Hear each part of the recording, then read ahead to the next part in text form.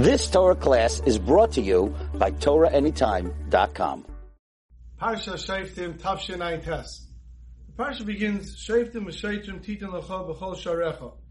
You should appoint judges and officers in all your cities. The Torah goes on to tell us how important it is to have good judges. They shouldn't take bribery. They shouldn't show favoritism. And then, a few psukim later, the Torah says, in Pasuk Aleph, Leisita lecha ashera. Don't plant an Asherah tree. An Asherah tree is a tree of Avodah Zarah. In fact, Kol eitz mizbeach Hashem Elokecha asher tasulach. Don't plant any tree. Asherah trees are so bad, Hashem says, I don't want you to plant any tree. And we know that's the halach on the Har HaBayis. You don't plant any trees. What's the connection between telling us to have good judges and then telling us not to plant an Avodah Zarah tree? What does one have to do with the other? So in fact, the Gemara in Sanhedrin on Zaino and Beis tells us, Amar Reish Lakish says, Kol ha'mayim dayan she'enei hagin, any place that appoints a judge who's not appropriate, who's not worthy of the position, ki'ilu neitea asherah b'Yisrael. It's as if he planted an Avodah Zarah tree in Klal Yisrael. That's difficult to understand. It's a terrible thing to appoint someone as a judge if he's not qualified, and it can cause terrible harm. But how is that like planting an Avodah Zarah tree? A tree that they serve as an Avodah Zarah, what does that have to do with appointing a judge who's not appropriate? And the Sforim tell us that most of Avodah Zarah, the idols, are obvious that they're idols. You can see, it's an idol, it's a statue. A tree, however, looks like a tree. You can't tell that it's an Avodah Zarah tree just by looking at it. Those who planted it, and those who are using it as Avodah Zarah, they know. But someone else walking by can't tell. And that's why the Torah says, don't plant any tree, because we don't want anything to have any look like at all like an Avodah Zarah.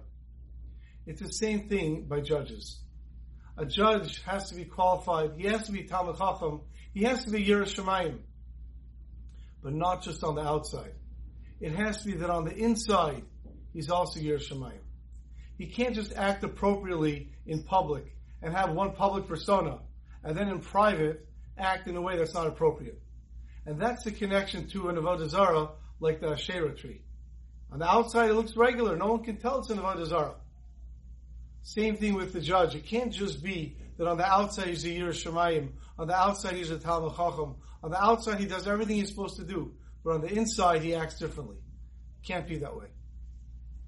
A little while ago, the Vizhnitzer Rebbe of Bnei Brak had something unusual people started to notice about his house. They started to notice that late at night, there were pizza deliveries coming.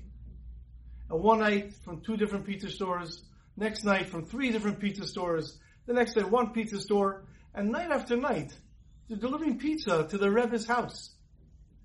The Vizhnitzer Rebbe was known as somebody, or is known as someone who learns a lot, who davens a lot, a big Talmid Chacham. It just doesn't look regular to have so much pizza coming to his house. Nobody knew what was going on. They started to be conversations going on. What's with the Rebbe and the pizza? Until someone was able to get information out from somebody inside the Rebbe's household. It seemed that there were a group of people who were angry at the Rebbe, the whole Hasidus, and they were very much against them. And they wanted to cause them problems. So they started as a prank, calling up different pizza stores, telling them to deliver pizza, and they would give them the address, but they gave them the address of the Vizhnitzer Rebbe's house. When the Rebbe realized what was happening, he called together his household and the people that worked in his household, and he says, listen here, these pizzas are coming. We are going to pay the pizza delivery, and we're going to pay for the pizza. Then please take these pizzas and find families that don't have enough food to eat who would appreciate a nice hot pie of pizza.